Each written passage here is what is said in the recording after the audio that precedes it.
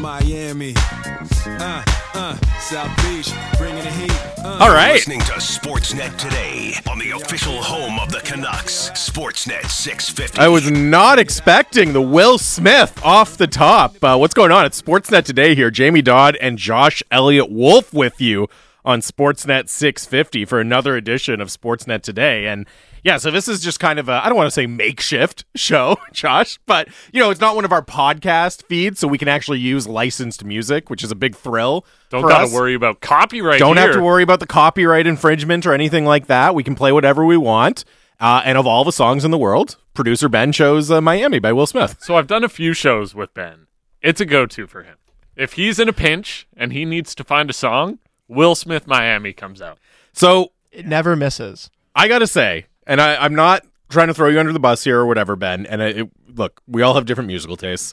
Legit one of my least favorite songs of all time. I'm not joking. One of my absolute least favorite songs of all time. No. I love it. And I know Josh loves it. I enjoy other Will Smith songs. They're silly, they're goofy, but there's a sense of nostalgia to them. Miami, even at the time, what is this? Probably like 2000, 2001, something like that, 99? I don't know. Maybe. Before your time, I'm Josh. not the guy to Before ask. your time. Even at the time, as an undiscerning teenager, I was like, man, this song is awful. This song is terrible. I think it's the beat.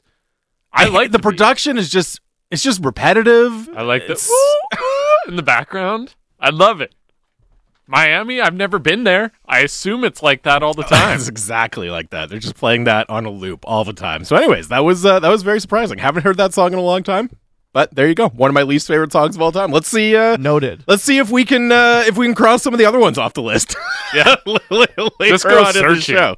Just go searching for Jamie Dodd most disliked most song. hated songs. I'm trying to think what else would be on that list. I think Mambo No. 5 would be on that list for me. That's a really bad song. Like that yeah, that's a bad one. So there you go. That's another one that you can play later, Ben. All right, enough of that. That caught me by surprise. It is Sportsnet today here on Sportsnet 650. Jamie Dodd, Josh Elliott Wolf, and producer Ben running the show right now. So yesterday we heard from all of the principals involved. We heard from JT Miller. We heard from Patrick Alvin, and we've had a chance now, quite a few days to wrap our heads around the fact that JT Miller has signed this long-term extension. And, I think no matter what you think of the move from a long-term strategic point of view for the Canucks, the exciting thing is that we can start diving into some other topics, and specifically some on the ice subjects, Josh, because all of a sudden, we're sitting here and we're 2 weeks out from training camp. Penticton will get going. The Young Stars will get going next week. And then after that, it's training camp in Whistler. So all of a sudden, now that we have the kind of biggest question of the offseason answered, and look, I understand there's still Bo Horvat talk, although I still think that deal will get done, but we can really turn our focus to some of the big on-ice questions. And I want to throw it out to the listeners, and you and I will get into it here. 650 to the Dunbar Lumber text line. Now that JT Miller is signed, what are the biggest questions you have going in to this Canucks season? And I think now that we know 100% JT Miller is going to be here, he's going to be here throughout the season. And 7 more. And 7 more after that, yes. 7 more seasons after that. But it does become really interesting to start thinking about what this team is going to look like, not just kind of line combinations and all that, but in terms of usage as well. And one thing, and we'll talk about some of the things that Patrick Alvin had to say throughout the course of the show here.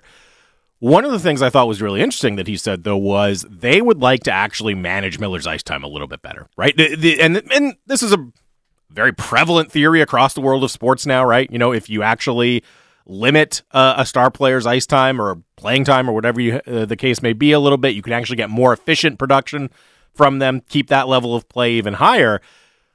But we also know Miller has been such a workhorse for this team, every situation, all the time. I'm really interested to see what that looks like. If they can actually stick to it. We know Bruce Boudreau loves to play JT Miller. If they can actually stick to it, and especially when you sign a guy to this big deal, you want to get the most you can out of him, right? You signed him because you think he can be a workhorse for you. That is going to be maybe one of the biggest questions for me going into this season is what does it actually look like and how can they stick to managing Miller's ice time, and does it pay off in the way they want it to? I think the biggest way for it to stick would be for the team to get off to at least a decent start, as opposed to last year where they were essentially playing catch-up for most of the season, trying to get back into a playoff spot, trying to just get back into the race in general, and then when Boudreau came in, it was all hands on deck trying to get to the playoffs, and that's, I think, a big part of why Miller was playing so much, because obviously, especially when Pettersson wasn't going, he was the only guy that was consistently putting up points.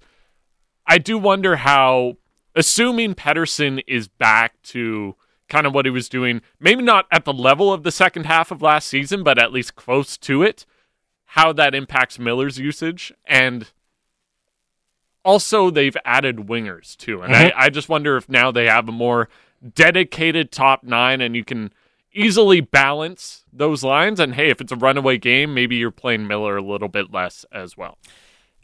My question, the area I'm really interested to see is, I think if you're just looking for where can we knock Miller's time down a little bit, and look, we're probably talking about something, a minute, 90 seconds a game. That we're not talking about going all of a sudden he's going to be playing 17 minutes a game, right? This is still a guy who's going to get a ton of ice time, probably is going to lead the forwards in ice time on this group. But if you're looking for the kind of low-hanging fruit, where can you reduce his minutes a little bit? The spot that jumps out to me is the penalty kill. Because, look, he's going to play a lot at 5-on-5. Now, with the so-called, I think one of our texters yesterday called it a three-headed monster at center. You don't have to lean on him super much at 5-on-5 necessarily, but he's going to get his minutes there. Obviously, he's going to play a lot on the power play. The penalty kill stands out to me because as much as we give JT Miller a lot of credit for, shouldering a big load on the penalty kill, he's not very good at it. Well, I won't even say he's not very good at it, but it's not as if he's an elite penalty killer, right? No. He's had to do a lot of it almost by default because they haven't had a lot of legitimate penalty killing options, right? I think he's done a passable job, but we all know what the results in the Canucks penalty kill have been. Now you look at it, and they bring in Curtis Lazar, they bring in Ilya Mikheyev. They should both feature heavily on the penalty kill, right? Those are reasons they signed both of those players. And the other thing that stands out to me is Bo Horvat and Elias Pettersson started to show signs of being effective penalty killers late in the season last year. And if you're looking to limit JT Miller's minutes just a little bit, keep him a little bit fresher, get him in situations where he can be more effective potentially even on the penalty kill, I think it starts with, first of all, you need Lazar and Mikheyev to be effective, and I absolutely think they will. That's what they've been brought in to do. They're going to be effective in that role. But I think you have to be in a spot where Horvat and Pettersson can play a dependable role in the penalty kill, right? I'm not saying they have to be the first choice guys over the boards, but at the very least, so you have another option, another unit that you can go to other than Miller and Pearson, where you think, oh my God, we have to send Miller and Pearson out here again. You need to have more depth, more options, and to me, that's Horvat and Pettersson. I really like Pettersson as a second penalty kill guy, where he's not the first when the penalty's taken. I would assume it's going to be Lazar Mikheyev as the forwards that are PK1, for the most part. It seems like a safe bet. Yeah, and I really want to see Pettersson as the second guy because that's how you can try to generate offense if you're putting him over the boards after a dump and you're able to get him on the forecheck a little bit. I do wonder who they would pair him with. I kind of want to see Podkolzin get a bit more time there, but you're right. I don't think Miller would be... I don't think he would be, and I don't think he should be option 1 through 3. Like, I think you only go to him if you have a few injuries and he has to play there. Yeah, under Travis Green, it was really, they tried to kind of stick to 2 units on the penalty kill, right? So you basically were using, and I think in an ideal world, that iteration of the coaching staff would have used 4 forwards at any given time in the penalty kill, right? Just rotate and they were back not and forth. Good forwards. No, not necessarily. Under Boudreau, and part of this was Scott Walker, who then was, unavailable, and now he's not with the team. But under Boudreau, it was very much, we're going to use a lot of different guys. And I think part of that was just, let's gather some information. Let's see who's good at it. Let's see who can do it. But you did also get into a situation late in the season where, okay, hey, this has kind of gone beyond just an experiment. Now we actually see that there's something with Horvat and Pettersson where they can use their IQ, and in particular Pettersson, they can be effective in that role. So I think at the bare minimum, you want to have the 3 forward duos you can rely on the penalty kill, right? Like even just that, and maybe you slot in JT Miller as number 3 there, right? So you're not constantly putting him over the boards. But even if you can just get to there, where you say, we have these 6 guys that are dependable, that we trust, that we feel comfortable putting out in any situation. I mean, I think, one, it's going to significantly help your penalty kill numbers, but it's also going to make sure you're not taxing JT Miller too much right now. And I think the emphasis from Patrick Allvin about trying to limit his minutes a little bit, it's smart because, one, I mean, you want to keep him effective down the stretch. If you do make it into the playoffs, all of that, you've also made a long-term commitment to this player now, right? So if you would like him to be healthy for most of those years. And if dialing it back just a tiny bit is going to help get a little bit more efficiency and a little bit more production down the road, it's the kind of thing that could be a smart long-term play from the team too. And realistically, like, you just don't need him on the PK. Like, it's not a necessity anymore now that you've added Lazar. You would love to be in a spot where you don't need him, right? Yeah. Where and now maybe you split up Pettersson and Horvat as a duo, and so there's more guys who can take draws, right? Mm-hmm. So you have kind of three guys with Lazar, Pettersson, and Horvat who can all go out and take a draw on the penalty kill. I don't know, unless Pettersson's improved in the faceoff circle, I don't know that they'd be crazy about using him. That's why I almost think role. He's a guy he's never going to be the first out, but he'll come out during the play. Yeah. But I think that's the area. If they do follow through, and look, sometimes it's hard to limit how much you're playing the guy you think is your best player, your best forward. But if they do follow through, that's the one that I'm going to be really interested to see is how much can they get away from him on the penalty kill and find some other viable, reliable, consistent options. 650 Dunbar Lumber text line. What are your biggest questions now that JT Miller has signed long-term with the Vancouver Canucks? Salt Spring Ian in Victoria says, now that JT is signed, the only thing I need to think about is where to put my Canucks Stanley Cup tattoo. All right, fair enough. I'm thinking thigh. I would think shoulder. Right. I think it's like Stanley Cup. It's vertical. It would fit very well in a shoulder spot. Maybe. Down my spine. Or I guess I mean like upper arm kind down of. Your spine. You know? I'm thinking lower back. Lower back. Can you imagine? Somebody should do that. Yeah. That would Honestly, be very funny. Someone text in if you're so committed to you've the done Canucks that, winning the cup. Yeah. Josh, what are your biggest questions now that JT Miller has signed for the Canucks? Mine is just general lineup questions. I would say how it's all going to shake out. Like, I just wonder how. Like, I know he was their best forward last year. I think ideally, and I know he's getting paid to be their best forward right now, but I think ideally Pettersson takes that step and shows, hey, he's better than Miller, and Miller can still be really elite, but you want Pettersson to take that step and be your number one guy as far as usage goes. So I'm just wondering how the lineup shakes out. I have a couple guys that I think would pair well with each other, but I do think we're going to see a lot of movement. The forward group is really fascinating because obviously the narrative and what played out last year was the team was really struggling. Bruce Boudreau took over, and they played really well after that. But it's not as if Boudreau came in and found these magic line combinations and stuck with them for the rest of the way and unlocked this chemistry, and that's what drove the team, right? Mm-hmm. Other than the mythical, famous Mott Lamico Highmore line, there was a ton of line juggling still, right? And part of that was performance, part of that was injury, COVID availability, all of that. There were legitimate reasons for the line juggling, but it's kind of a funny position because you would think after the team went on that run, we would have a more strong idea of, okay, these guys have to play together. This trio has to be together. This duo has to be together. There's no lotto line. But there's no lotto line. I'm going in thinking, is there, I don't know, I can't really necessarily think of a single duo where I look at it and say, those two guys have to start together because of the chemistry we've seen. I think it's basically a blank slate. And there's a ton of different combinations you could try. I agree. I do. There are some that I'm very interested in seeing and seeing how they develop. To name one, I've kind of been on this train for a while, and I know people have talked a lot about Höglander maybe starting in Abbotsford and trying to work his way up again because obviously he's waiver exempt, and there's a lot of wingers on the Canucks, and it would make a lot of sense for him not to, or to be the odd man out. I will say, I think if he has a good camp, and he has to have a good camp, has to have a good preseason for this to happen, but I would like to see him get some extended time with Elias Pettersson. And probably Podkolzin on the other side. And the reason I say this is because taking a look at the numbers, last year, both under Green and Boudreau, Pettersson had the most success when he was playing with Höglander. Höglander had the most success when he was playing with Pettersson. They made each other better. And that's why I'm interested in seeing how that develops if it gets some time together, because I think that would also free up a lot of options down the lineup, and it would really help Horvat maybe reach a new high in point totals and really help Miller maybe have that break in ice time and not have to worry so much about how much you're using him. Like, I just think Höglander being a viable option would open up a lot of other things in the roster.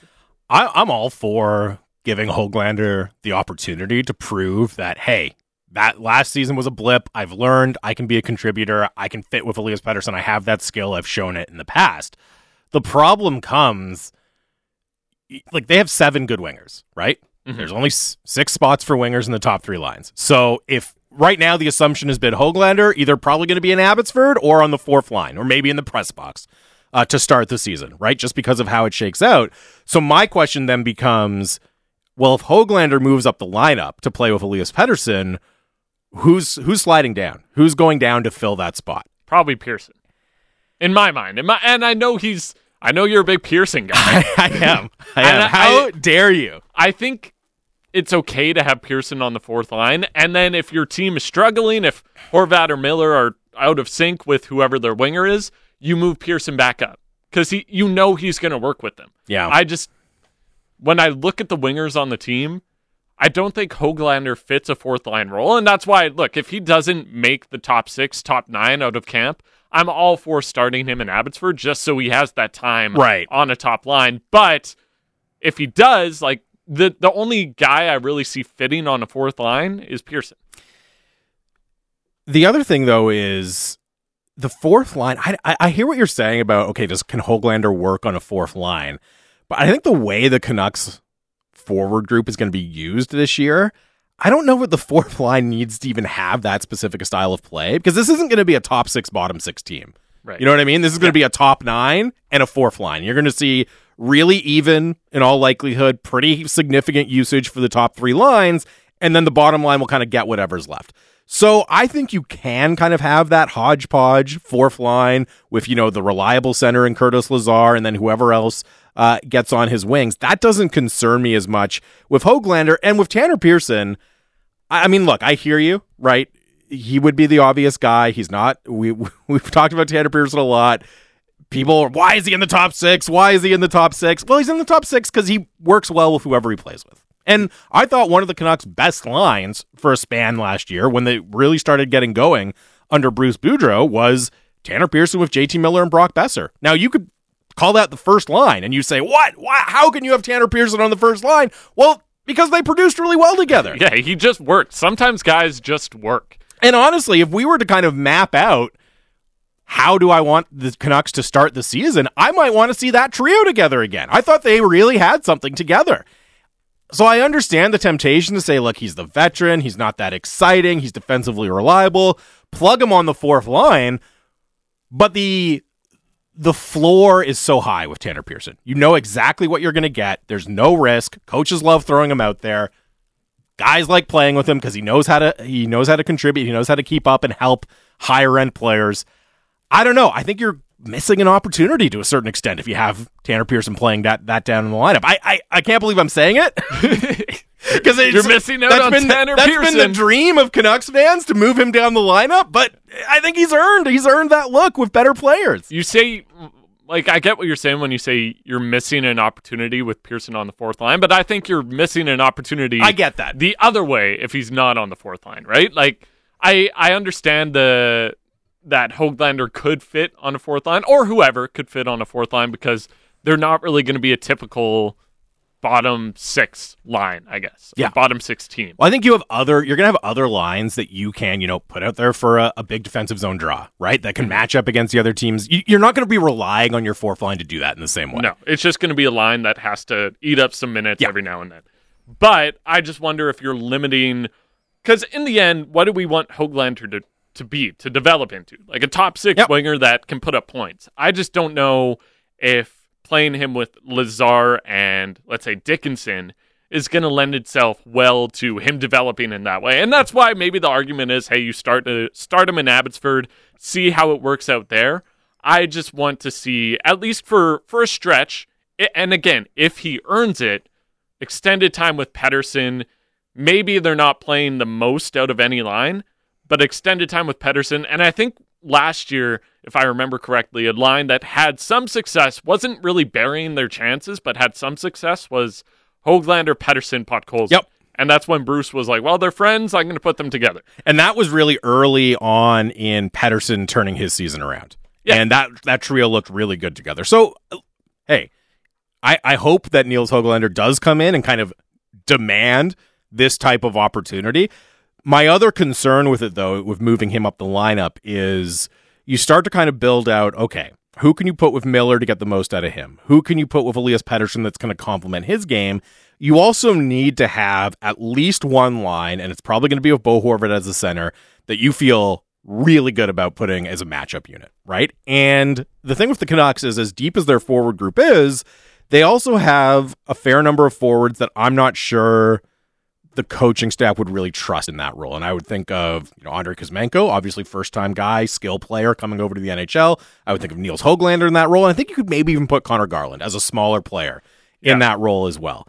So if you move Höglander up into the top 9, you're either going to be in a situation where one of those guys has to be on the kind of matchup role with Horvat, matchup line with Horvat, or you've got two of those more undersized players on the same line, which, again, I'm not sure how crazy the coaching staff is going to be about that. Yeah, I would say my ideal, look, and this is if everything pans out, but my ideal top 9, I would say, going into the year would be Höglander, Pettersson, Podkolzin, as I mentioned. I would like to see Mikheyev with Horvat because that's kind of the ideal perfect winger for Bo Horvat. Yeah, exactly. Fast, defensively reliable, forecheck, all of that. It's so easy to picture that working really well. And then I would probably put Kuzmenko with them just because Mikheyev and Horvat are both shoot-first guys. Kuzmenko, at least in Russia, was more of a setup guy. And I know there's been some talk about a shot as well. But do you think...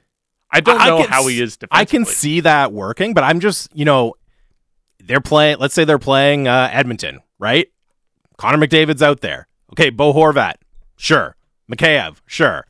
Are they going to throw Kuzmenko out there in that situation? You know what I mean? I'm not sure. I think they're going to look for somebody else. And I mean, you can always switch it up game by game too, right? But I just that gives you the option to load up your top 6 too, because who would Miller be left with? Garland and Besser. Yep. And look, if those 3 can gain chemistry, that's a really, really solid. Look, it's not going to be amazing defensively. And hey, maybe instead of Kuzmenko being on Horvat's wing, you move Besser to Horvat's wing because Besser has really improved his defensive game over the past few seasons as well. And I would say he's at least defensively above average. Not amazing, but above average. Yeah. And they can go out and match up. And look, anytime you play against McDavid, it's going to be a tough matchup. Well, sure. I would at least say they could hold their own. And hey, maybe you discover that Andrei Kuzmenko can hold his own alongside Bo Horvat, and then that gives you a lot of other options. I think the thing that this discussion really illustrates, and especially, again, now that you are planning around JT Miller, not just for this season, but for the long term as well, there's a lot of potential options, which is ultimately a good thing, right?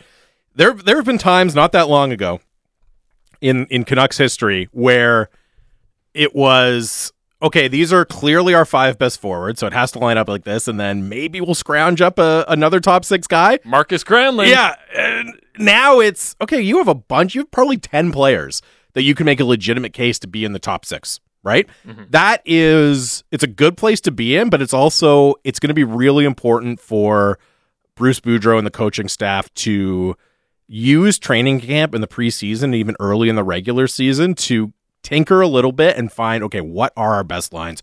Who works together? Because I can't remember this much uncertainty on who are the top players going to play with. Right? There's almost no combination that of Miller, Horvat, Pettersson down the middle, and then line mates that would surprise me at this point. Yeah, it's totally up in the air. I do think if something's not working at first, I do think you have to give it some extended run as well. Assuming those players still deserve that chance, but I don't know. I would like to see, because we saw it under Green a lot. Something wouldn't work for a period, and all of a sudden it was all switched. So I'd like to see some more extended time given to potential line combinations that could work.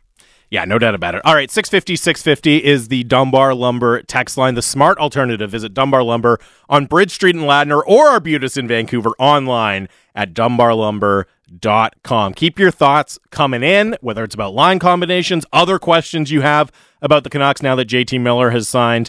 Patrick Allvin spoke yesterday, talked a little bit about the Miller deal, had some other interesting things to say about the Canucks as well. We'll get into some of that next. It's Sportsnet Today. Jamie Dodd, Josh Elliott-Wolf on the home of the Canucks, Sportsnet 650. Ladies and gentlemen, this is Mambo number 5.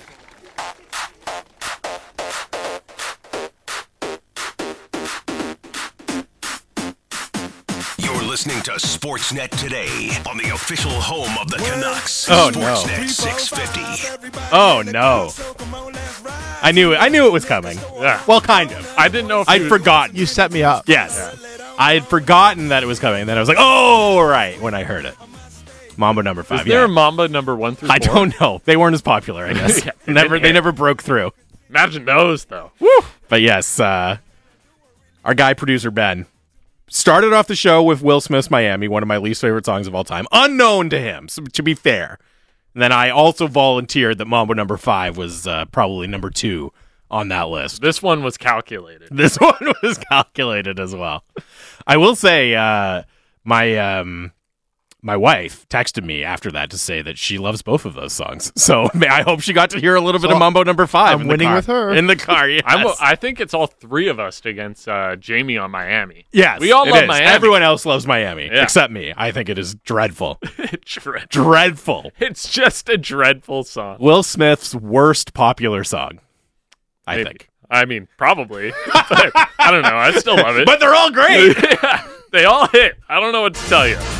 Whoa, it came back in. Yeah, I got back in there. We'll see what other horrible songs we can come up with throughout the course of the show. By the way, Brendan Batchelor is going to join us at 10 o'clock. The voice of the Canucks.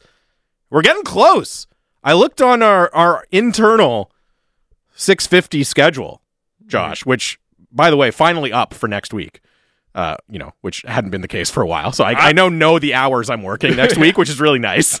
Is it a good one? Is it a good week? It's fine. I'm away, so I didn't even really care that it wasn't up. But towards the end of next week, Vancouver Canucks versus the Edmonton Oilers in Penticton is on the schedule. So get pumped. Brendan Batchelor is going to have to do some work for once around here coming up at the end of next week. Yeah. We're putting him to work. I don't know if he's actually going there or just calling off a stream, and we will see. We'll find out. We'll never know. We will find out at some point. Maybe we can ask Batch. 650 is the Dunbar Lumber text line again. Brendan Batchelor will join us at 10 o'clock coming up. We asked you in the first segment, now that JT Miller is signed, what are some of the biggest questions you have about the Vancouver Canucks? And I thought this one was an interesting one from Minor Matt in Abbotsford. It says, how does the JT Miller deal affect Bruce Boudreau's contract extension? And I don't know that there's a direct connection or, now that JT Miller is signed, it means this specifically for Bruce Boudreau. But I do think that is, the fact that Bruce Boudreau is in the last year of his deal, and there was the much publicized not getting an extension at the end of last year, and some of the comments from management about how they wanted to see his coaching style change or what they wanted him to work on. That's going to be one of the most interesting subplots of this season. And I wanted to play a clip back from Patrick Allvin when he spoke to the media yesterday, because I think it gives some interesting context on the Bruce Boudreau story. And this is Patrick Allvin talking about what he expects from the team and specifically looking for them to take a big step forward this year. There is a lot of work. I don't think you just go from being a non-playoff team to be a Stanley Cup winner. I think this is a process over time that I think in today's game you want to be. Our goal is to be a very competitive team over time, and by being that, we need to make a big step this year. And I believe that the players are prepared, and their mindset is that they're ready to come in here for day one training camp. That's Canucks general manager Patrick Allvin speaking yesterday. And there's a couple of interesting things I want to get into there, but specifically him saying that they have to take a big step forward this year. And that's not surprising. They've rolled it back with this team. They've invested in this team by signing JT Miller. They've given them a vote of confidence. Obviously, the bare minimum standard is make the playoffs, and that would be a significant step forward, and probably they're hoping for even more of a step forward than that, as much as he also says there's still a lot of work to do. But my question is, what happens if we don't see that step forward? Because this team was already going to be pretty difficult to unravel, as I think Jim Rutherford has said. Now it's going to be even harder because you've signed Brock Besser to a multi-year deal. You've signed JT Miller to a multi-year deal. You've added Ilya Mikheyev on a deal with term. I would expect still Bo Horvat to get signed. Quinn Hughes is under contract long-term. You go down the list, Thatcher Demko still under contract long-term. Those are just your core guys. Then you talk about some of the non-core players. OEL's not going to be easy to move, right? Tucker Pullman. There's a lot of guys that it's not necessarily as simple as, it didn't work out this year. We're going to flip some players and remake this team. We saw this summer how difficult that is to do. So if there isn't a step forward, what is going to be the outcome? And to bring it back to Minor Matt's question, how does the JT Miller trade affect the Bruce Boudreau, I'm so used to saying a JT Miller trade. The JT Miller signing, the extension, affect a potential Bruce Boudreau extension. Well, there's always a cliche in sports, right, that it's easier to change the coach than it is to change the players. But that's especially true in this scenario, where the coach isn't signed beyond next year, and this Canucks team is incredibly difficult to break apart as from a roster standpoint. So I think this is kind of setting up for a situation where, as much as Bruce Boudreau is incredibly popular with the fan base here, and deservedly so based on what he accomplished last season, if things go haywire again, if we don't see that significant step forward that Patrick Allvin says he's looking for this year, I'm not sure what else you can trade other than the coach at this point. Yeah, I mean, next season there are things that open up. And what I will say is I think Bruce is, as far as extension goes, I think Bruce is in Vancouver as long as the team keeps trending upwards and he doesn't want to retire. It might be Bruce saying, hey, it was a good run. I'd like to settle down for a bit. Who knows? But as far as him maybe being let go if the season doesn't go well, that does seem like the simple solution, but I don't know if that, would that convince fans that the team is going to be better? It's going to be a tough sell. Yeah. And I was doing the morning show with Izzy a couple of weeks ago, or maybe it was last week. I don't know. I think it was last week. It was last week. And that was obviously before the JT Miller news had dropped. But one of the things we were talking about was if things don't get off to a good start this year, and you're just kind of power ranking who's going to come in for the most blame from fans, Bruce Boudreau's at the bottom of the list, right? Yeah, players are getting blamed before Bruce. Absolutely. But now management has put themselves in a situation where they're committed to this group. Mm-hmm. It would be extraordinarily difficult to make significant changes to this core, unless you're just doing that, proverbial full-on multi-year tear-down rebuild, which I don't think there's any appetite for management or from ownership. And I don't even, it doesn't make sense to do it, right? No, you don't think so. Hughes, you got Demko. Yep. The only way I could see that happening is if they have another bad year, and look, I'm not saying he's going to do this, but let's say Pettersson's you know what? I don't really see my future here. Right. I would like to leave. And then maybe it makes sense. But, yeah, the only pieces you can trade after this year are Myers, Pearson, Dickinson, maybe. Mm-hmm. And even that, what are you getting back? No, that's just, you're opening up salary cap flexibility, which is really important, but you're not reshaping the direction of your franchise, right? You're not, oh man, now we have all these futures and all these extra picks to work with. Basically what you're doing is saying we can extend some of the guys we already have in house and maybe dip into the free agent market. But even that, dipping into the free agent market, often not the smartest, best way to build a team. So it's an interesting situation where the easiest option for management, if things go sideways this year, would be to replace the coach, and probably at the end of the season. I think things would have to go be very, very dire. It would have to be worse than the beginning of last year. So we're talking after this season, right? But let's say the team misses the playoffs. That's obviously not a step forward. I think there's obviously going to be a desire for change. we're in a situation now where the easiest thing for management to do is replace the coach, but that would also probably be the least popular potential move from a fan base standpoint, because the fans are still going to be on Bruce Boudreau's side. Still going to be Bruce. There it is. He's the new guy. Yeah. The players have been here for a long time. We've seen this core. If they don't get it done again, I don't think it's going to be, people aren't going to say, oh man, the coach let them down. They're going to say the players had the right coach and they still couldn't get it done. And I think the players understand that it's on them this year. Like, look, they got the coaching change. They got the managing change. If you're a player, you look at the team and you're like, hey, you know what? What hasn't been changed? It's me. Us. Yeah, so let's fix this. And that's, I think, part of it. Part of why Miller's back, part of why the Canucks added this offseason is I do think there was maybe, and I'm not reporting anything or whatever, but I think there was some pressure from the players to be like, hey, we had a good end to last season. We want to see what we can do with a full year. And I think Alvin and Rutherford were probably receptive to that. Being like, obviously they were receptive to that because they didn't trade away anybody this offseason. And I don't know. There's a lot of pressure on the players this year, but you're right. There's not much you can do. The only thing you might be able to do, aside from Myers, Pearson, Dickinson, would be if you don't extend Horvat and you say, okay, he's going to be the big guy that we move because this season has fallen apart. But even then, he's probably going to get re-signed. Like, if I had to make a bet, he's getting re-signed before the season starts. That would be my bet as well.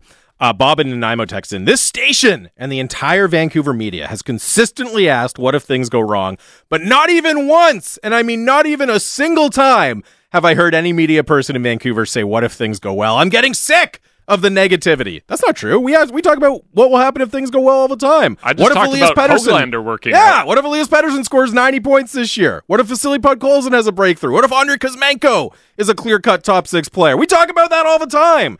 And to answer your question from a coaching perspective, Bob, what if things go well this year? Well, then guess what? Bruce Boudreau's probably going to be back. That's the answer. Yeah. We know what the answer is. That's why we're not spending a lot of time on that question. Yeah, again, he's probably, as long as the team keeps taking steps, I really think he's just going to be the coach until he wants to leave. Or unless they kind of stagnate a bit and maybe they should be challenging for cups and they're just not. But even then, again, like, there's no pressure on Bruce this year.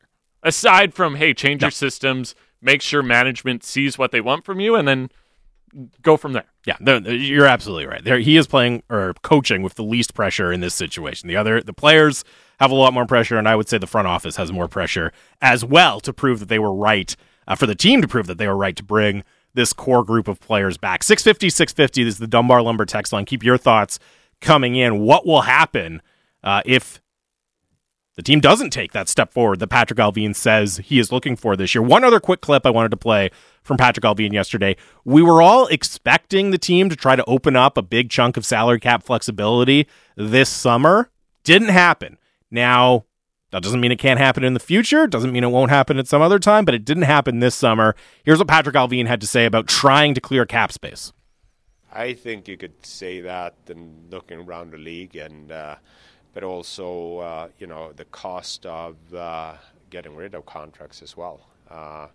And just the hard part where you have players signed beyond a year, it makes it harder to make those moves.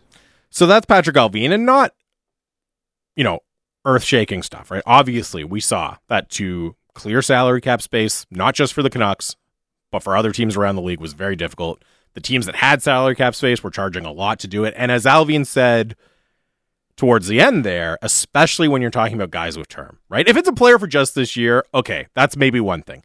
If it's a guy who has 2 or 3 seasons left on his deal, that becomes much more significant. And I do wonder if that does, because in the first clip we played where he's saying they need to take a step forward, he's also saying there's a lot of work to do, right? Mm-hmm.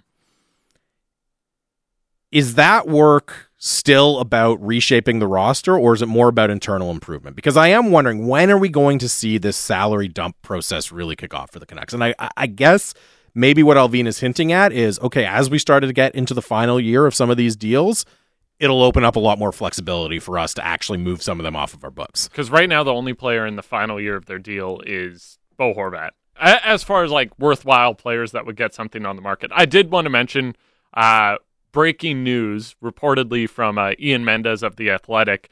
Tim Stützle signing for 8 years, 8.35 AAV in Ottawa. So another big move. There you go. Ottawa committing some salary cap again. Mm-hmm. What does it mean for Pettersson? What does it mean for Pettersson? Well, I mean, I think and we've seen this a few times this offseason, and I mean, even you could point to the Josh Norris contract, right? The Tage Thompson deal. Teams are willing to make these big salary commitments to young players faster and faster, right? Yeah. They're really willing to bet on potential. And with Stützle, the interesting thing is, I mean, I think this is more than anything anticipating the salary cap going up, right? Because I don't know, so he's going to be making $8.4 million for 8 years.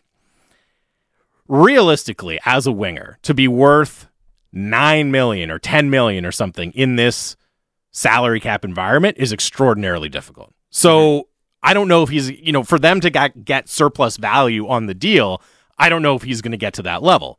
If the salary cap goes up in years, 2, 3, and beyond of that contract, though, then maybe we start to get into a world where, the top wingers in the league are making $11, $12 million at some point, and you look at 8.4 as a bargain for Tim Stützle. But I think more than anything, it's just another sign that if you are a high pedigree player who shows a little bit of production earlier in your career, teams are much more willing to bet long-term on you at big money than they were even 5 years ago.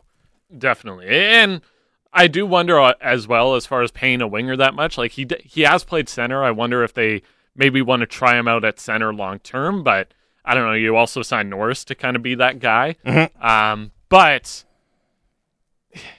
it's really tough because I think if the Canucks, and bringing it back to the Canucks, if they had been in a position where they had more cap space when Pettersson and Hughes contracts expired and were due for their second deals, I think they would have bet on potential as well, like they did with Hughes. Well, they should have. Yeah, in an ideal world, they go long term with Pettersson off of his ELC. Yeah, I don't think there's any question about that. And at least with Hughes, you got the 6 years. Mm-hmm. So it's not as if it's a bridge deal. Now, maybe, again, in an ideal world, you go 8, you get it all the way to 8. That's probably would have been better.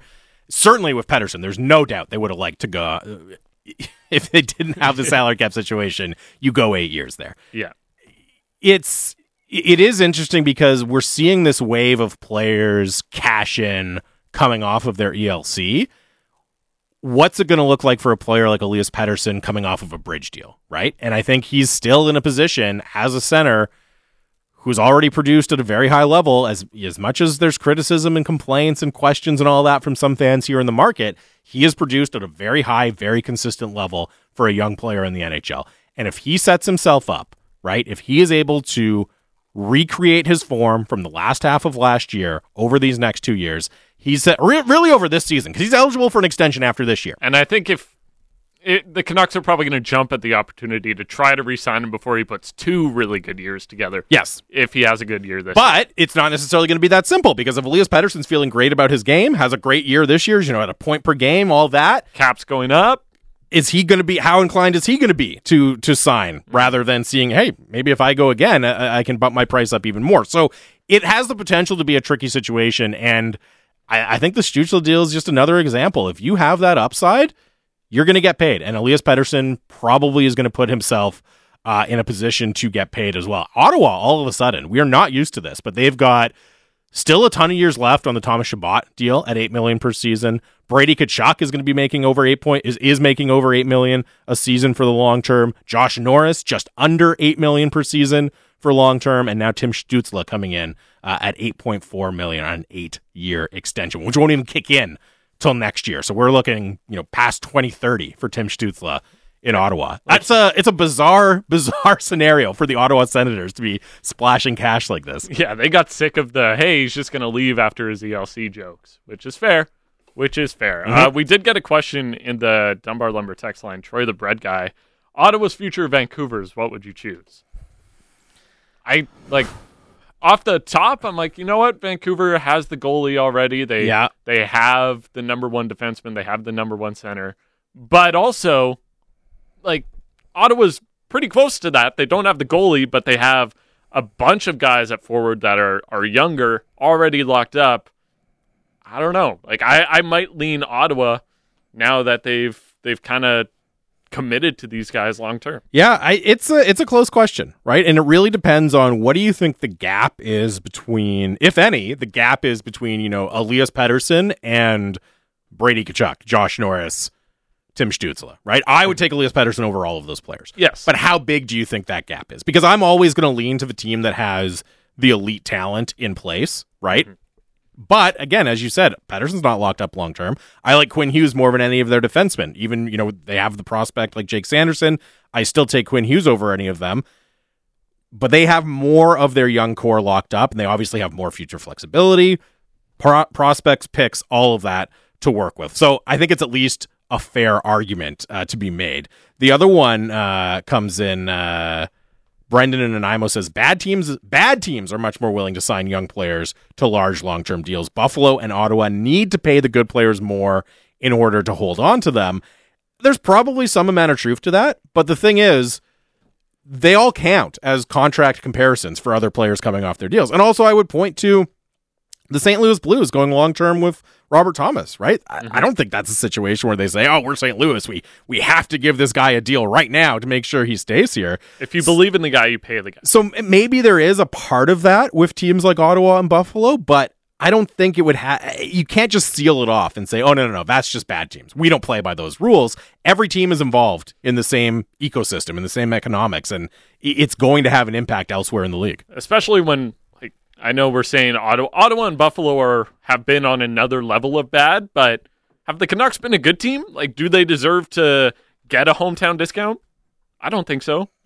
Yes, they drafted Pettersson, they developed him. Same with most of the guys that are coming, like Horvat, for example, coming up for a new contract. But have they done anything in the years that those guys have been here to show that, hey, take a little bit less money and we'll be able to surround you with talent. And look, Alvin and Rutherford are completely separate from Benning. There's probably more belief in those two than there was in the previous regime. But again, it's what have you done for me lately? And I don't know if the Canucks have done enough to show that they're not a bad team per se. Well, the best way to get those team-friendly deals is to win.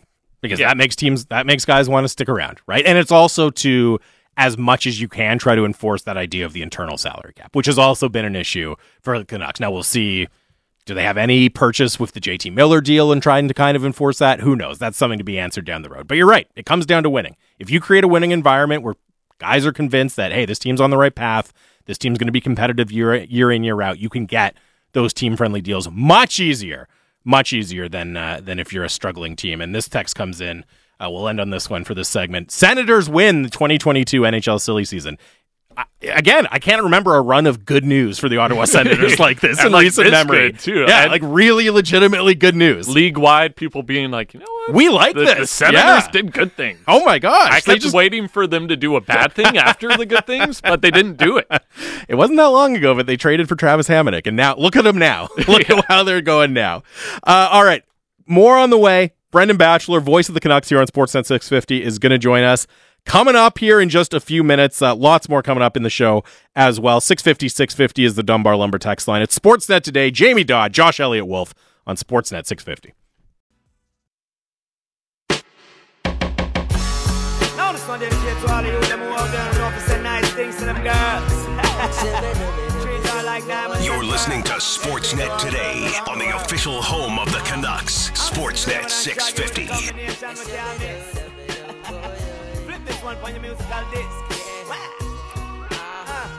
This song's all right. I have nothing in particular against this song. I do not like this song. I mean, I'm not saying it's great, but it's not on my hate list. It's a tough day right now. It's a tough day.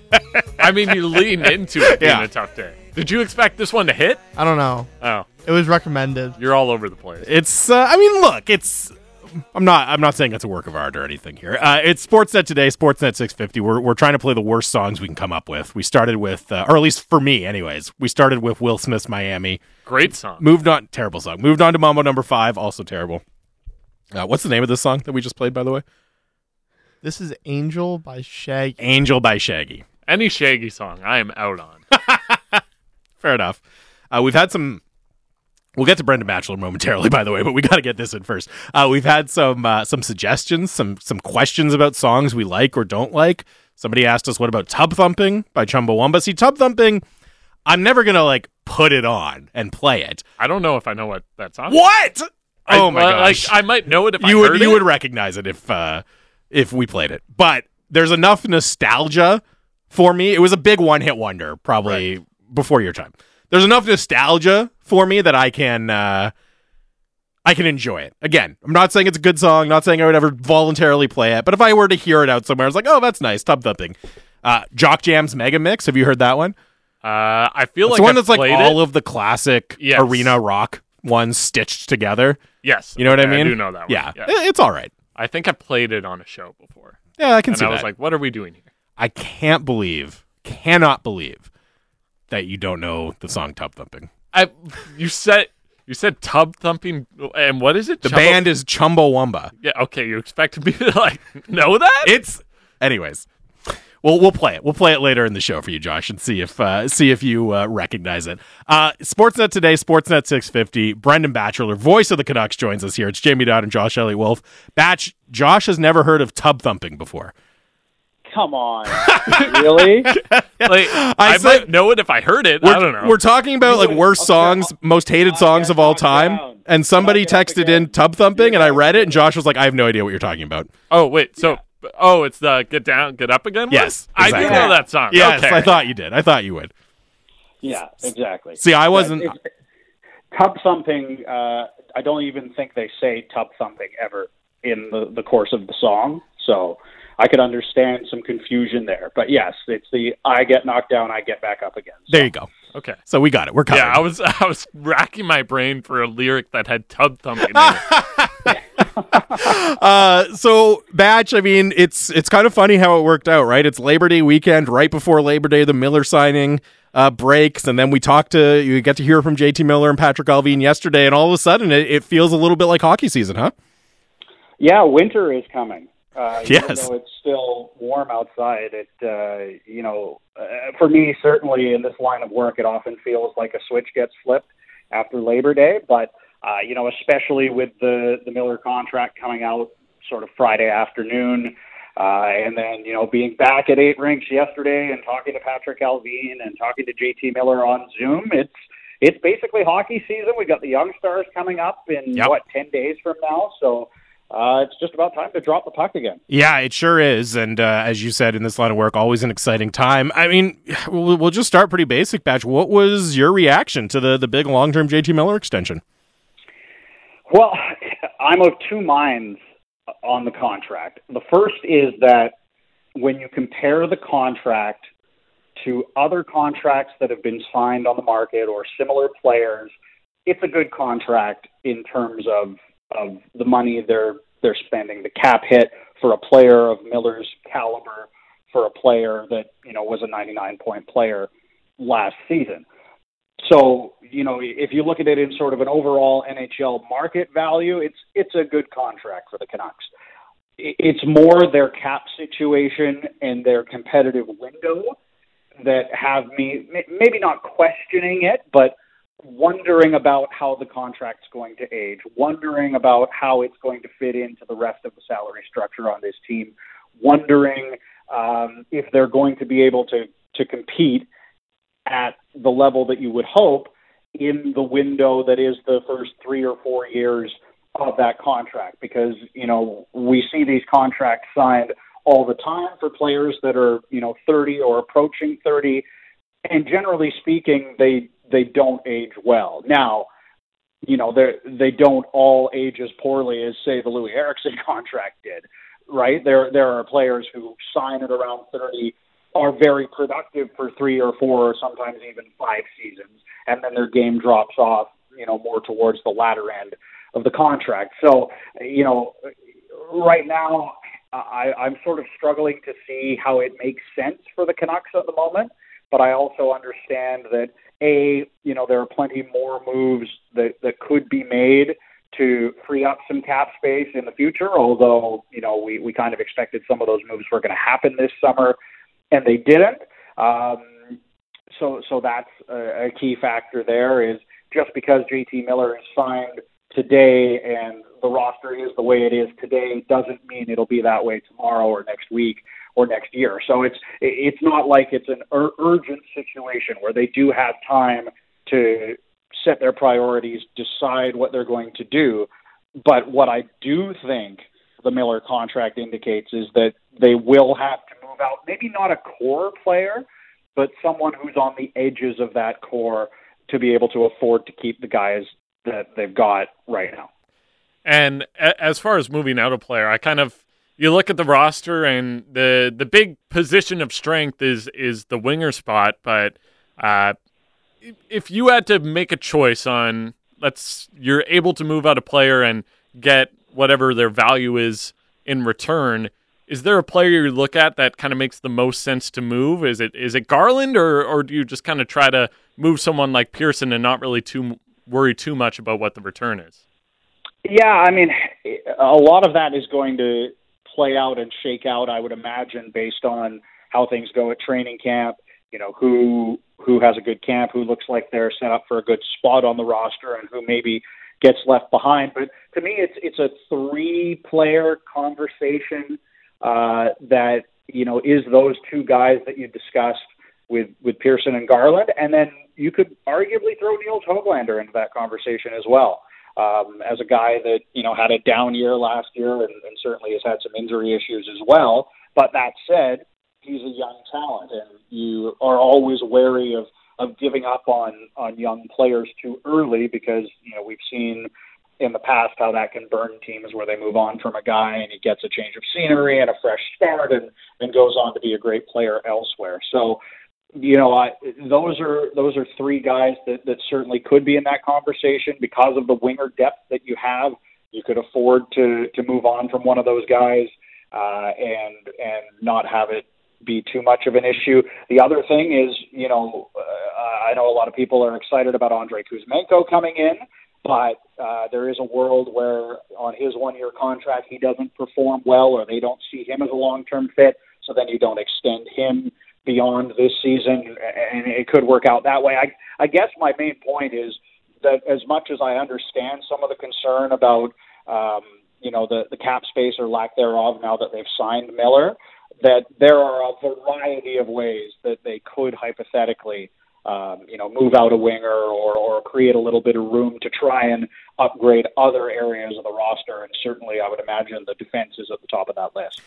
The other really interesting thing about the Miller signing is obviously it makes it very certain what the stakes are for this year, or at least what the expectations are, right? This is not a situation now where maybe the team will take a step back in order to take 2 steps forward the following season. This is a team that is expected to win this year. Is it just as simple as it has to be a playoff year at the very least for the Canucks this year, Batch?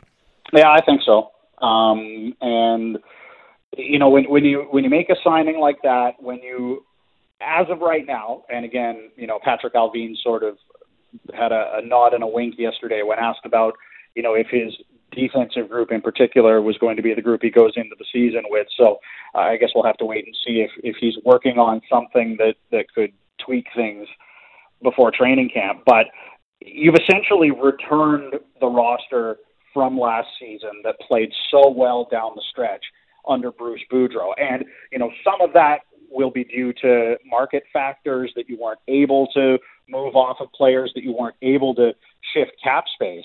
But, if I'm a player in that room, I see that to a certain extent as a vote of confidence that there is some level of belief anyway from the management level, to what degree that belief is, you'd have to talk to Patrick Allvin and Jim Rutherford, and they probably wouldn't give you a straight answer at that. But anyway, they're returning the same roster that played so well down the stretch, that was on a playoff pace. The expectation has to be the playoffs. And, especially for Bruce Boudreau coming in, he's just got the 1 year here. There's going to be a lot of pressure on him to win, and to win now, to secure another contract and to stay in Vancouver beyond the end of this season. So, that to me is the context you have to put this season in as we get set to, kick off training camp here in a few weeks. Is the expectation, the bare minimum expectation has to be a playoff spot, and anything less than that should not be seen as a successful season. And let's be honest, it wouldn't be a successful season with where this group has come, how much they've grown, whether it was the bubble or whether it was how well they played down the stretch under Boudreau last year. That has to be the expectation. Whether they'll be able to do it or not, that's a completely different conversation. But, certainly with the way the roster is constructed right now, that's what you should be expecting if you're in that dressing room getting ready to put on the blue and green and step out onto the ice in a few weeks. Do you think this team has what it takes to be a playoff team? Because when I look at the division, I mean, Calgary, they moved out some pieces, but they didn't get as much worse as some people might have thought. I think Edmonton got a bit better with their goaltending situation. Vegas won't be as injured. LA, I think, maybe got a bit better too, but their goaltending is a bit of a question. Same with Vegas. Do you think that in this division, the Canucks will be a playoff team or should be a playoff team? Yeah, I don't think it's going to be easy. Let's put it that way. It is possible. On paper, I think they could be a playoff team, but at the same time, I think, much like any team's season, a lot of things have to go right for you and things have to go wrong for someone else. So, for example, last year, going into the season, everybody sort of had Vegas penciled in as the Pacific Division winner, and then we'll see where everything shakes down after that. Of course, they had all the injuries, especially in goal, that really affected their year. They don't make the playoffs. Meanwhile, the LA Kings have, sort of a year that was better than many people expected, and they find their way into the postseason, and they give the Oilers a pretty good run in that series in the first round. So that's sort of how I see the Canucks playoff picture is, their roster isn't improved enough that I say absolutely 100% they're a playoff team. But it's not such a bad roster that I say there's no chance they make the playoffs either. What has to happen for them is a lot of things have to go right for them. So Demko has to come back and have the year that he had last year again. Miller has to come back and continue to be a high-level producer. Pettersson has to take a step. Besser has to take a step. They have to stay healthy. Their defense has to hold up. And then, if all of those things happen, you might also need one of the other teams that we would pencil in as a playoff team right now to have a down year. So maybe having Huberdeau and Kadri in Calgary instead of Gaudreau and Tkachuk means that they take some time to mesh and their chemistry is a little bit off and they don't have the year that people would expect of them on paper. And that's where if you have a good year and things go right for you, you can take advantage of another team that has things go against them. But this is why we play the games on the ice and don't just play them on paper based on projections, is because as we saw last year, a team like Vegas, who many of us thought would be the runaway winners in the Pacific Division, didn't even make the playoffs. So there's a lot of uncertainty around it, but the Canucks have a good enough roster to be a playoff team. They just need to go out and do it. In conversation with Brendan Batchelor, the voice of the Canucks here on Sportsnet 650. And, Batch, only a couple weeks out now from training camp in Whistler. And with Miller signed long-term, he's here. We can stop talking about that. We can actually kind of look forward to some of the on-ice questions. What are some of the things that you're going to be looking for and really curious about when training camp gets going? Well, I'm going to be really interested to see particularly how the forward group shakes out because, we've seen Bruce Boudreau in the past, like to use Miller and Pettersson and Horvat at center ice. He's spoken about that in his conversations with me. He's spoken about that in the media as well, that he thinks that three-pronged triple threat, I guess, down the middle with Horvat, Pettersson, and Miller is something that a lot of other teams don't have. So how is he going to structure the lines around those three guys? Miller is essentially your number one center, so who's going to be playing on his wings? Is Horvat going to be in a shutdown role? Who does he think fits well with Horvat? And does that free up Pettersson to get some more favorable minutes against the third defensive pairing or the third and fourth line of opposition teams? And can they carve out some minutes there where he can up his production? That's kind of the most fascinating factor to me because I do this every summer.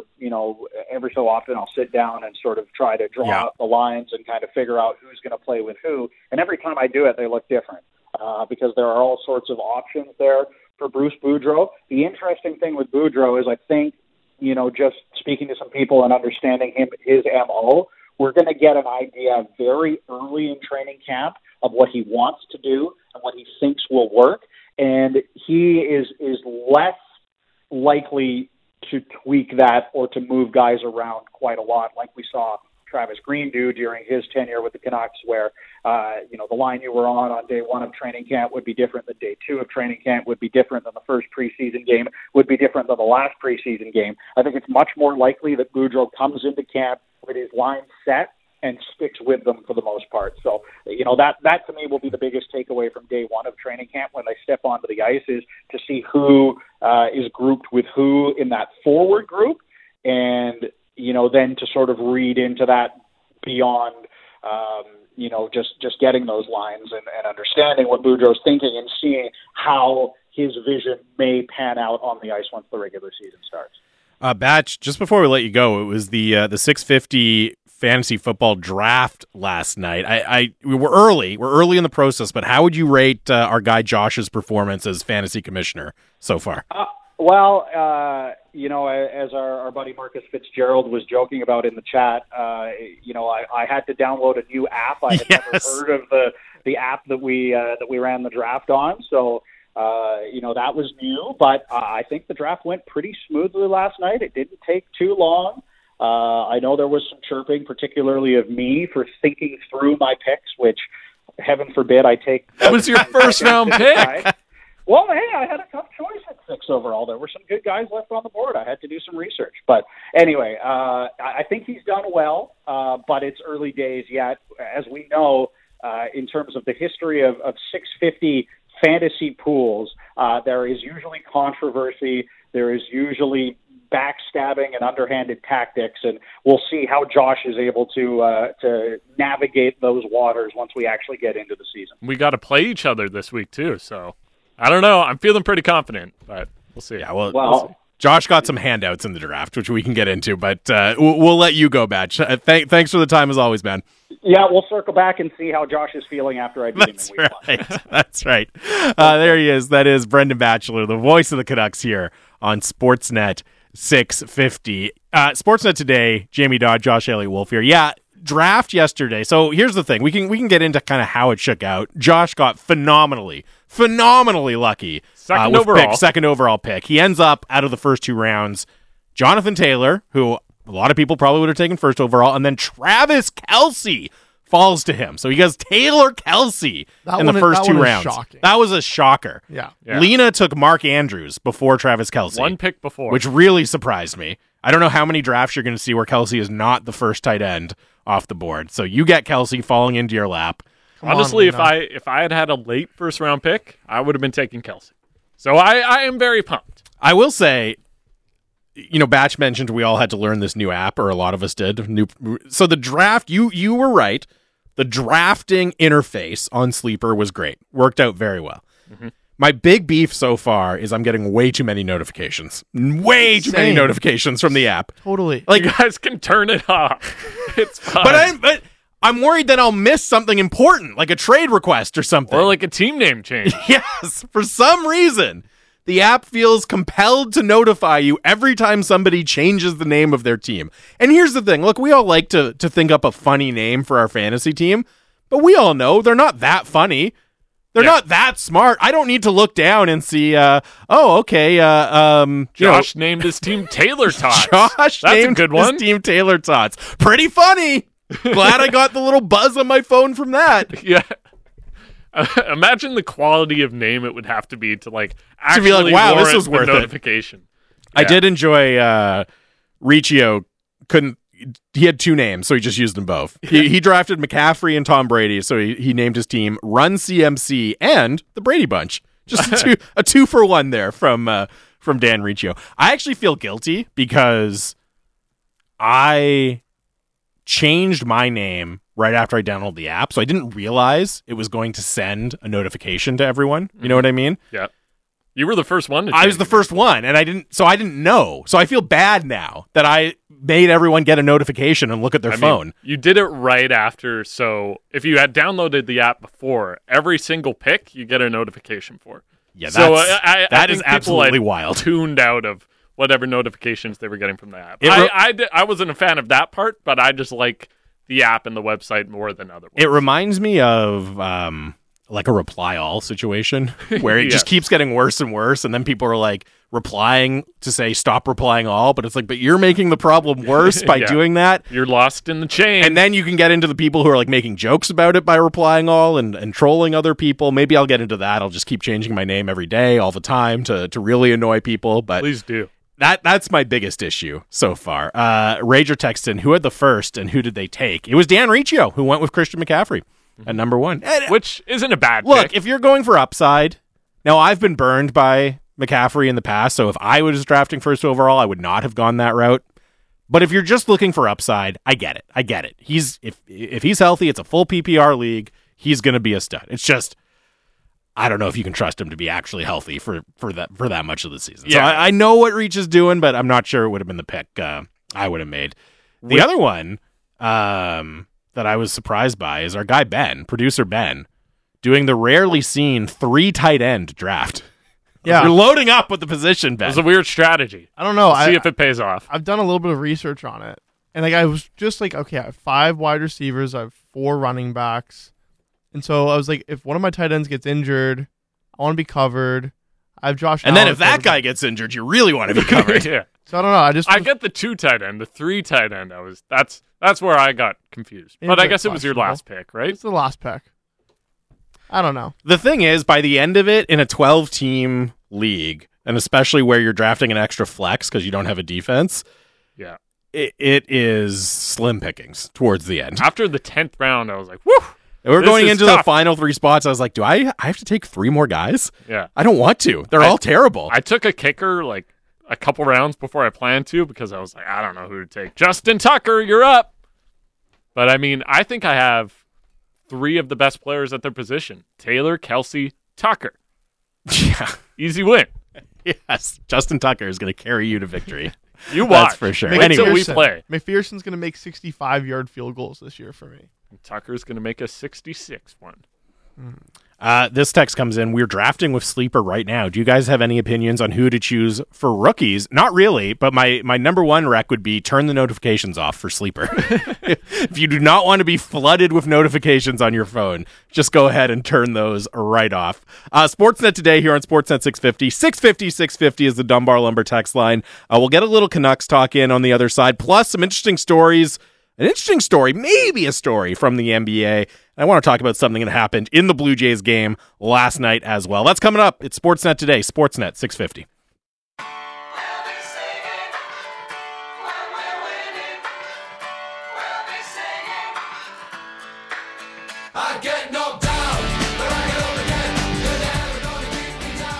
You're listening to Sportsnet today on the official home of the Canucks, Sportsnet 650.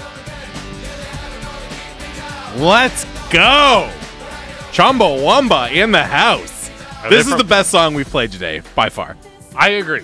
No doubt. Well, now that I know the song, let's just wait for the tub thumping lyric to come in.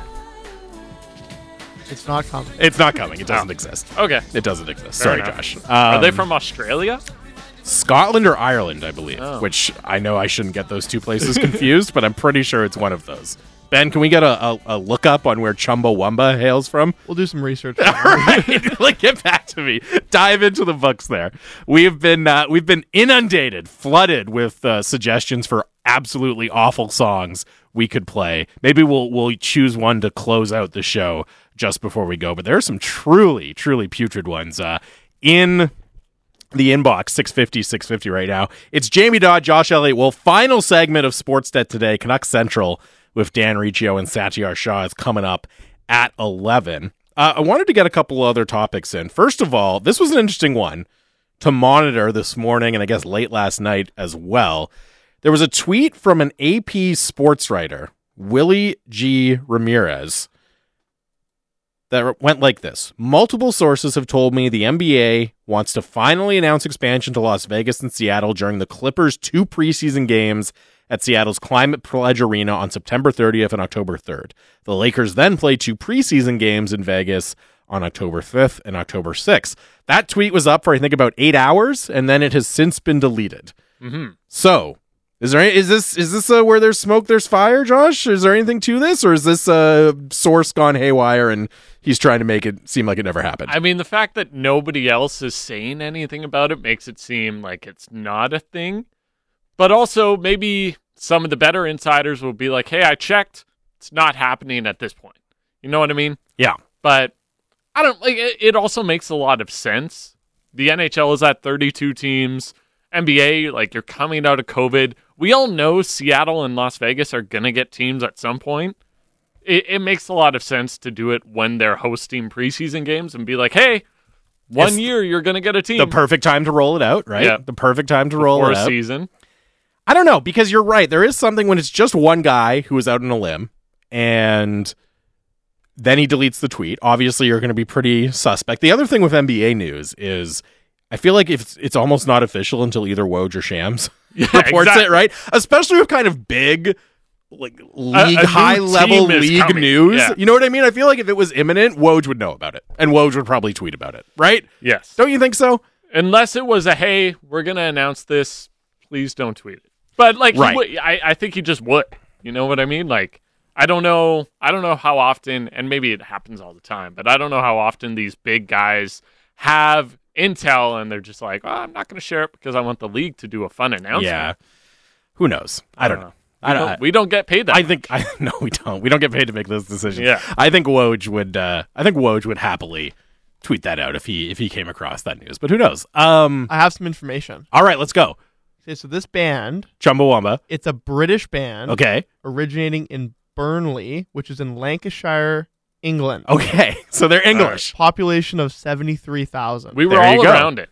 We were close. Yeah. We were close. I you're knew in it was the from the vicinity. British Isles. Yeah, and I knew it was some part of the British Commonwealth. Yes. And Nothing- that was their most popular song. Oh yeah, no, and like not even close. That was the only song that anybody's ever heard of. A Chumbawamba. one-hit wonder. Very much a one-hit wonder. Very, very much a one-hit wonder. More great bad songs, song selections coming into the 650 Dunbar Lumber inbox. The other thing okay. So Seattle, let's say Seattle were to get an NBA team. I'm a huge NBA fan. Are people jumping on the bandwagon from Vancouver if Seattle gets an NBA team? Because I know there's a lot of Seahawks fans, obviously.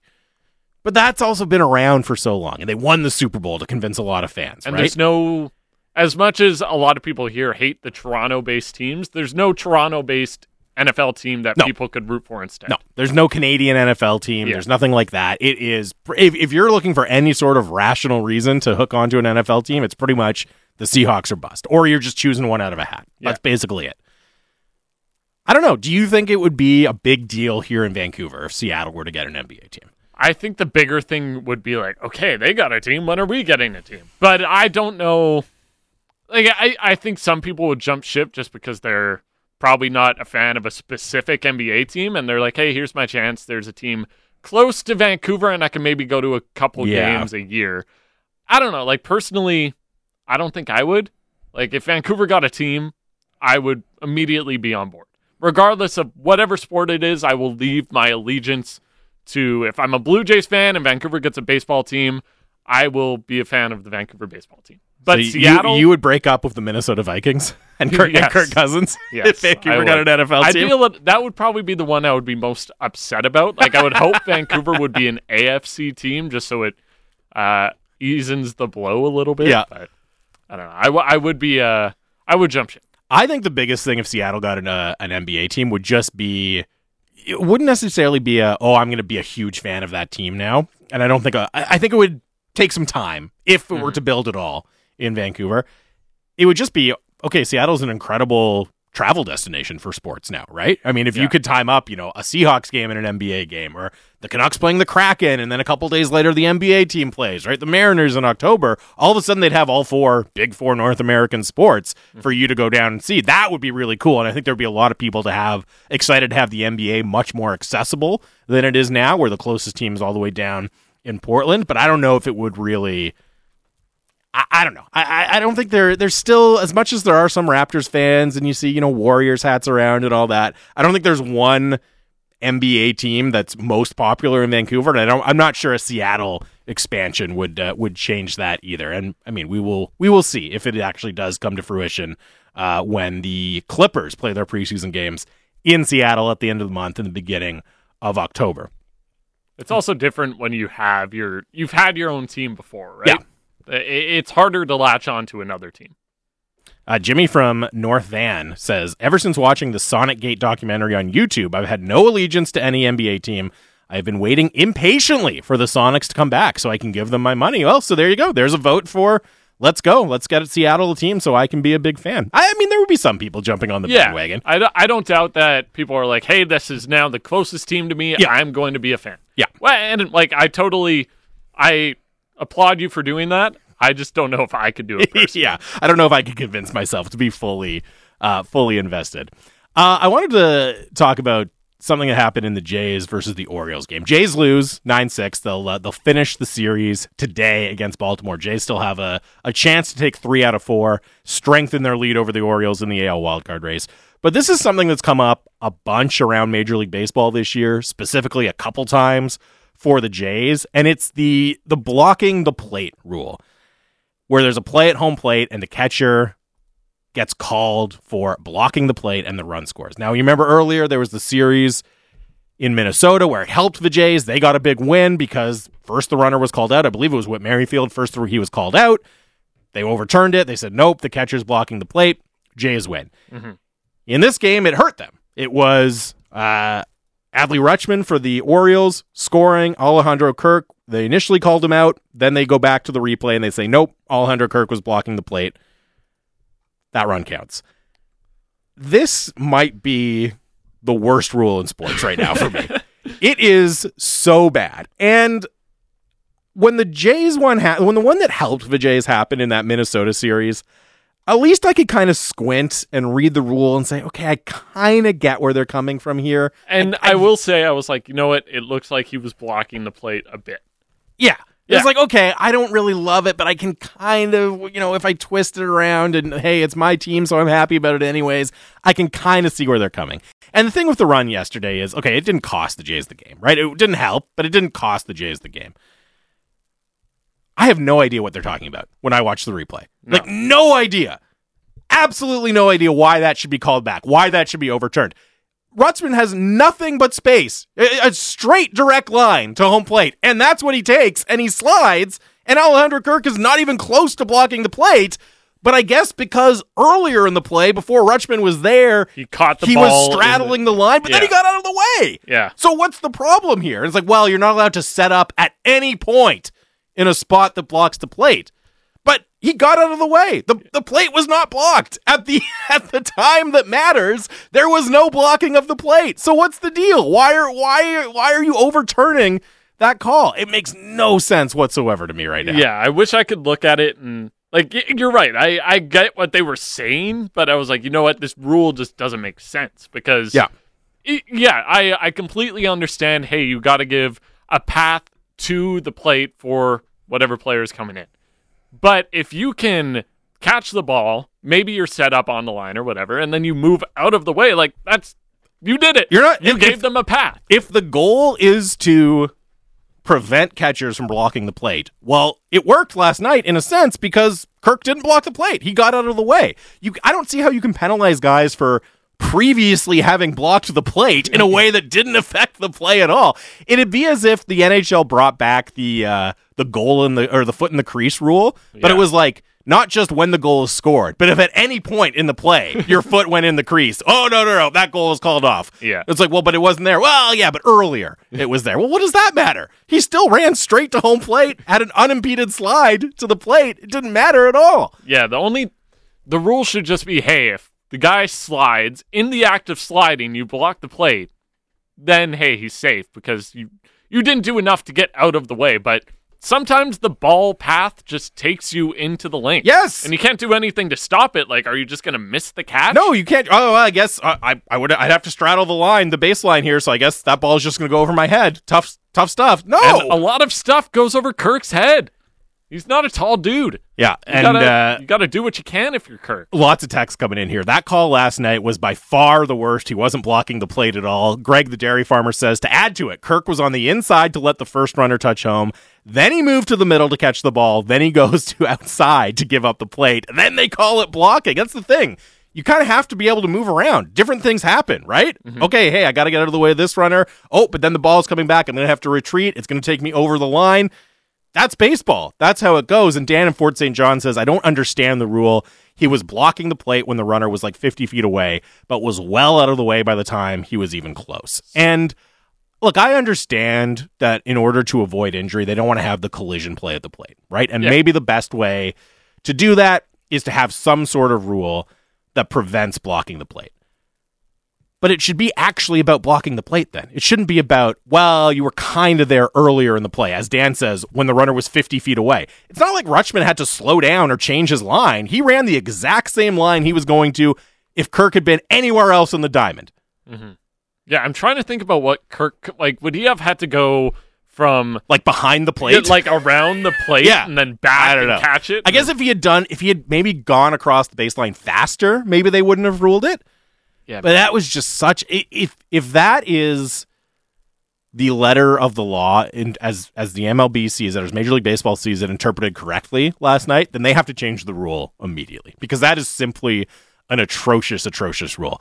And having these bad rules on the books, it's such a ticking time bomb, right? And especially, hey, we're only a month away from the start of the Major League Baseball postseason. I don't want to see Jays, not Jays, whatever. I don't want to see a major, ALCS, NLCS game decided by this rule that nobody likes, nobody understands, can be completely ridiculous. You're not blocking the plate at all, and somehow it still gets called. That's a major risk. If I was Major League Baseball, if I was Rob Manfred, I would be terrified of having some sort of controversy like that right now. Yeah, and honestly, I don't even think Orioles fans were watching that last night going, hey... well, that's got to be a run. He's blocking the plate. Like, what? Yeah. Look, why are they even reviewing it? Nobody is going to fault the umpires for calling it out. Maybe a couple people on Twitter are going to be like, hey, actually, by the letter of the law, that should have been safe because he kind of blocked the plate. Like, I think it's okay if you're baseball. And look, you can make an official rule change in the offseason, but you're right. If this happened in the postseason, are they going to call that? Like, or is it just going to be in the replay room, whoever's in charge being like, we can't call that? I know. It's puts them in a really difficult spot because they've set this precedent now where they're going to very, very closely follow the letter of the law. And I understand that. I get that. But who wants to see that call made that way in the playoffs? Nobody. Mm-hmm. Nobody wants to see it called that way. This text comes in to add to it. Baltimore reviewed it for blocking. I think the runner was safe because Kirk gave him such an easy lane, which irked me even more that they were reviewing it for this reason. I think that's a great point. He might have been safe anyways because Kirk was trying so hard to get out of his way and give him the lane. The tag. Yeah. Yeah. This one comes in again, making the same comparison that I did. Blocking the plate rule is the equivalent of the skate in the crease rule. It will decide a championship. Dan in Fort St. John says, I hope the World Series is decided by that rule. Jeff from Mission says, catchers stand at the plate after a player gets a hit. Does that mean he's guarding the plate too? Yeah, it's the catcher's around the plate. Catcher stands around home plate. That's what happens. That's where he be. As long as he's out of the way and he's not changing how the runner has to approach home plate, to me, I have no issue with it whatsoever, but apparently Major League Baseball does right now. What is there a current most hated rule in the NHL? Is it offside reviews still, or are people still on board with them? I think it's that. Maybe goaltender interference reviews. It's all the reviews. Goaltender interference, at least. There should be something called goaltender interference. You should obviously not be allowed to interfere with a goalie, and a goal is scored as a result. To me, it's more of a problem of how it's applied, and no one knows what it is. It's way too arbitrary. Yeah, it's way too arbitrary. But I don't know if there's that one rule right now where people just hate the rule as it exists. You know what I mean? With review stuff, I feel like people really get upset about it all the time. And I wanted to ask you guys, what do you think the balance is between reviewing things and then we're watching the strike box on TV every Jays game and you're just seeing calls get missed left, right, and center, and people get upset about that then? Yeah. So there was a moment in the playoffs. It was the Colorado series where Makar was offside and it got called back. Like it was a goal, and people were freaking out about it but it was a review. So how do you balance we got to stop taking this much time, but we want to get the call right? It's tough, and I've been roasted by the inbox before for saying I would have no problem with seeing fewer replays in the NHL, because I get it. People want to get the call right, but there's also a point where you're debating things that had no impact on the play. You're slowing the game down to a crawl, and you're not really making people satisfied and happy anyways. So I would be okay to see it scaled back. One suggestion I've heard is for really close plays, right? Like in something like an offside challenge, give them a minute to watch it in real time, or 30 seconds to watch it in real time. And if they see, it's clearly offside, boom, overturn it. But if it's the kind of thing where you have to spend 10 minutes slowing it down, zooming it in just to see that millimeter of white, what are we really doing? That's kind of my attitude. That is a good suggestion. I never really thought about the 30-second minute thing, but I think that makes a lot of sense. I will say I'm a big fan of reviews. Like I think so am I. Everything should be. That's such a funny way to put it. I can just imagine you like, all right, here's another review. I'm gonna get my popcorn out. About damn time. Crack another beer. No, but I just think in most sports they help the game, because I would be more frustrated as a fan to see a call not get overturned that should have been overturned, than a call get overturned against my team that should have been called. I think the problem for me is that there's this idea of we'll just get the call right. But the thing is, the goaltender interference is a great example. It's still a judgment call. So even if you slow it down and take forever to review it, people are going to be unsatisfied with the call, right? Because it's arbitrary. As you said, there's not one clear, this is goaltender interference and this isn't. At least with offside, you can say, well, look, we can see the white. We know clearly he's offside, so it has to be that call. I can get that. But with something like goaltender interference, it's, okay, you're reviewing it, but it's still just a judgment call. Judgment calls are weird. Same with kicking motion. We got a couple texts about that. Kicking motion. Yeah. Sometimes I'm like, that's a clear kick, and then it's not. And I just don't know.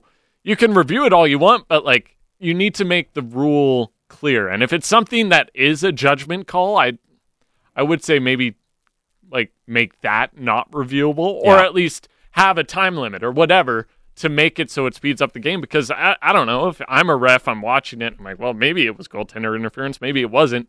And obviously it's their job to know, but I just don't know if they're 100% sure every time they call it, even after review. I think that's a hockey thing, though. There's so much randomness in hockey. Like the kicking rule, okay, he was stopping, going towards the crease, but he angled his skate this way, so the puck went in the net. He did it on purpose, but he was, quote-unquote, stopping. That doesn't really exist. I'm watching tennis highlights right now. They do the challenge. It's in 2 seconds. The ball was either in or out. Yeah. It's done, right? It's black or white. Hockey has so much of that gray area. Wasn't there that in the Flame series? Was it? Yes, Coleman. Yeah. And the kicking, we've got a lot of people. We've had people texting in the delay of game over the glass call, the instigator rule for hockey, for hated rules in hockey, but a lot of people texting in about the kicking motion as well. And what annoys me about the kicking one is that the NHL, in their explanations, they often come up with some sort of intent, right? Oh, well, we think he was trying to do this, but you don't know. And also, is that really part? You are allowed to actually deflect it in. You're allowed to angle it in with your skate. So yeah, just because he was trying to put it in, that doesn't make it a kicking motion, right? That just means trying to kick it was an intentional motion, but it doesn't mean it was a kicking motion. And I think they've completely lost the plot on how they interpret that rule. Again, I understand the safety considerations with you don't want guys swinging their legs and swinging their skates. I understand that. But I think they've gone too far, where now it's any sort of forward movement is, that's a distinct kicking motion. It's no, that's not what a kicking means. Yeah. It's not what a kick is. You need to see, you just need, a kick when you see a kick. You know what I mean? Yes. It should be obvious when you see it. If they want to call it this way, they should change what the rule says, right? Because now they're just calling any sort of movement of the skate a kick, and that's not what kicks are, right? We know what words mean. We figured it out a long time ago. That is not what it means. 650. It is Sportsnet today here. Final few minutes before we turn you over to Dan Riccio and Satyar Shah with Canucks Central. Get any final worst rule in hockey in sports thoughts that you have in. So, Josh, it's NFL Week 1.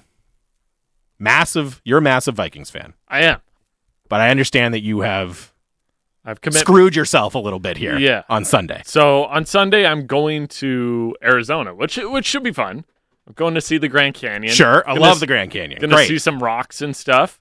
But when I booked the trip, I wasn't like thinking about what I want to do that weekend, aside from going on a trip. Yes. And then about a week ago, I was like, wait, that is the opening Sunday of the NFL season. So my flight leaves from Vancouver at 7 a.m. Okay. And then, on Sunday. Yes. Okay. And then I don't land until noon. Or like that's a long flight. I think there's a you must stop somewhere. There's a layover in Salt Lake, but Ooh. I'm not going to be able to watch any of the morning games aside from like the last maybe quarter of a couple of them. And then the Vikings, they play at 1. They play the afternoon game, so 1:25 or whatever it is. They're playing against the Packers, so a really big game. And obviously, the first game of the season is always a big game. I'm going to have to like find a place to watch it because we can't check in to our Airbnb until 3 or 4. That's tricky. I don't know. That's tricky. It's going to be tough. There's sports bars in Phoenix and Arizona. Here's the other thing. The Cardinals are playing at the same time. And they're playing a home game against the Chiefs. Right. Thought about going. It's going to be way too quick of a turnaround. But I'm worried that every place in Arizona is going to be like, well, the Cardinals are playing and we're going to play that game. Going to be hard to find a place to watch a Vikings game, so I'm probably just going to have to figure out how to, like, I'll just watch it on my phone, most likely. Not ideal. I worry, though. No, here's the thing. I think most major American cities, yes, obviously, if the home team is playing, that's going to dominate, but they'll have an NFL bar where you can... And it's Vikings Packers, right? Yeah. It's not like it's, like Jaguars and whoever, right? Like Jags Panthers or something. Yeah. Right? It's a big Jags fan of TV. Big divisional rival. Packers are a big public team. I think you'll be able to make it. I believe in you, Josh. You can make it happen, even if you're lugging your backpack to like Buffalo Wild Wings or whatever. We got a text. Don't worry, your flight will be delayed 5 hours and you will be screwed regardless. I mean, I would kind of welcome it.